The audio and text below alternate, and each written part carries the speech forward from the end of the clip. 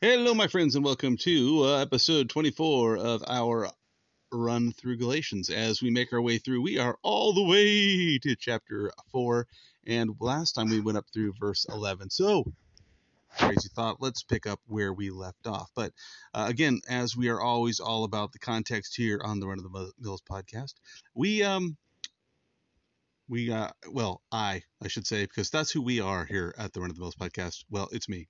So, hey, just so you know what we've been talking about, Paul has been talking about how his concern for the Galatian Christians because they have, he's afraid that they have followed after another gospel, which is not another, and fallen into legalism, in particular, um, the legalism that would be following the law of Moses. And so um, he's been talking to them about this, and he says, we finished off, he says, you observe days and months and seasons and years. I am afraid for you, lest I have labored for you in vain. And so, he's talking about, the religious practices that they're treating certain days as having special religious value and observing these things, again, the idea being not the observing of days, because then of course you'd say, well, every Christian that observes Sunday as a day of worship, that's wrong. No, the idea is that they believed that were going to be made right with God, gaining favor with God by observing certain days and certain Sabbaths, feast days, whatever. And his point that he's been making is, hey, you weren't saved by those things. Why are you trying to then be made right, or continue to continue in those things that are not what saved you?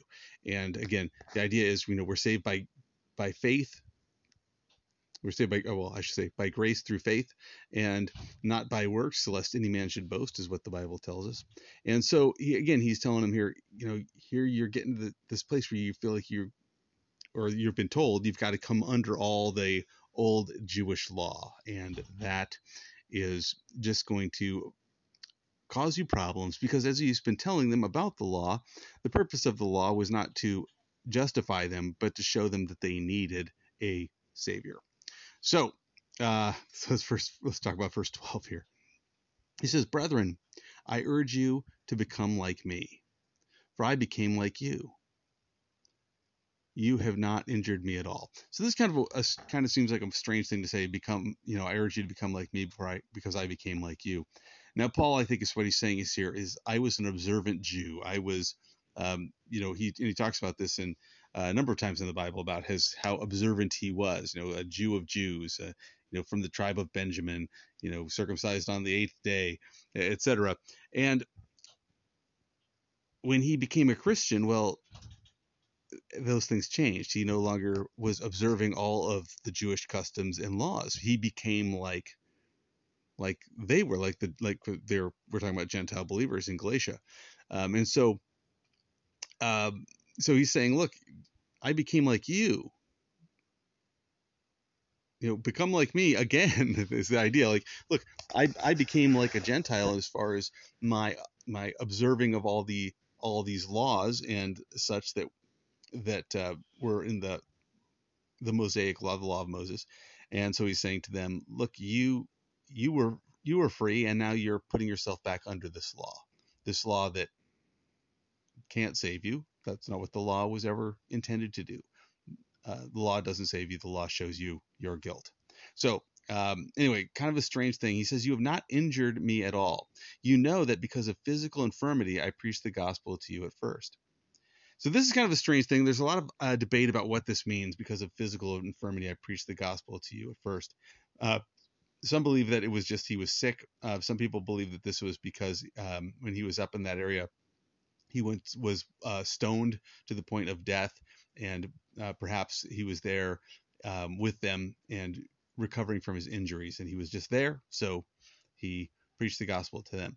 Other people believe that what he's talking about is the thorn in his flesh that he talks about in what is that, 1 Corinthians, where he talks about that, and how God told him, my grace is sufficient for you. But there are still others, and I think there's the most I think they're the best as far as the context here is that Paul, it would seem, had an issue, a health issue with his eyes. There's a couple of things that are said. He talks about having, see how in my own hand I write these things in such large letters. Um, Also, we're going to see something as we read on that will maybe clue us in that his issue, his health issue, his physical infirmity that he mentions here had something to do with his eyes. So let's keep going and see what he says. Verse 14, he says, in my trial, which was in my flesh, you did not despise or reject, but you received me as an angel of God, even as Christ Jesus. So he's saying, look, you could have rejected me. Maybe, there are those in church history that have said, Paul had these runny eyes. And so it was one of those things that it just, was unpleasant to look at. And so, it may have been that he was often rejected because of that problem. We don't really know, but he does say, you may have been rejected, tempted to reject me because of my condition. If it was the situation where he was stoned to the point of death and, drug out of the city as dead, even though he wasn't dead, well, maybe he was severely beaten up. And when a guy's been stoned to death, people might say, hey, there's something, that's a bad guy. And because of his condition, they may have been tempted to reject him. Nonetheless, he says about them, you received me as an angel of God, even as Christ Jesus. And so this is what he's saying, very nice things to them here. He's talking complimentary. And so this is kind of a back and forth thing because he's going to share some concerns here in a second. He says, what then was the blessing you enjoyed? For I bear you witness that if possible, you would have plucked out your own eyes and given them to me. Now that's a weird thing to say if he had, if he had a stomach issue, or if he had flaky skin, or if he was, stoned to the point of death and they nursed him back to health. It's a very strange thing to say. You would have plucked out your own eyes for me. Now, it may have been a colloquialism at the time that we're just not aware of, or I'm just not aware of at the moment, but it does seem much more likely to say, hey, I had this eye problem, and if it would have been possible, you would have given me your eyes. You would have given me your very own eyes. He's talking about their great love and how they received him like they would receive Christ. So now he kind of shifts gears, talking about how loving they were to him and accepting. And he says then in verse 16, he says, have I therefore become your enemy because I tell you the truth? And so this may have been the case that those people that were there telling them you need to come under the law, Paul's wrong. He's telling you the wrong stuff. He's deceived you. He's led you astray. And now here Paul is saying, look, don't you remember our relationship? Have I become your enemy because I'm telling you the truth? I mean, that the answer to that, of course, is no. I'm not your enemy. I'm telling you the truth. But this is the thing oftentimes that happens is when someone brings correction. When someone brings correction, they're oftentimes seen as an enemy. And there's a lot of reasons for this, but one of the main ones is just our own pride. Our own pride. We don't like to be told that we're wrong. I mean, think about our culture today. I mean, that's like this great crime is telling people they're wrong. It's like we need to accept everybody. We need to tell people that have serious mental illness that they're fine. Oh no, you're good. You have a mental illness, but we don't want to talk about that. We're just going to pretend that you're fine because we don't want to tell anybody that they're wrong. We don't want to tell anybody that what they think is bad. That's not polite. That's not good manners. And in fact, in our culture, you even say, oh, that's hateful. That's hate speech. But if Paul didn't care about them, would he even write the letter? Why would he even write them? If he didn't care, he would not. He'd just say like, hey, you're on your own. But he cares about them. He loves these people. He's had a relationship with them. And so he's saying, I'm not your enemy because I tell you the truth. So consider this. If somebody has the guts to speak to you and share with you what they believe is the truth, because here's the thing, sometimes we're wrong, right? Sometimes we think something about someone's life, somebody's situation, somebody's actions, and we come and we point it out and we're wrong. We're just wrong. So sometimes that happens.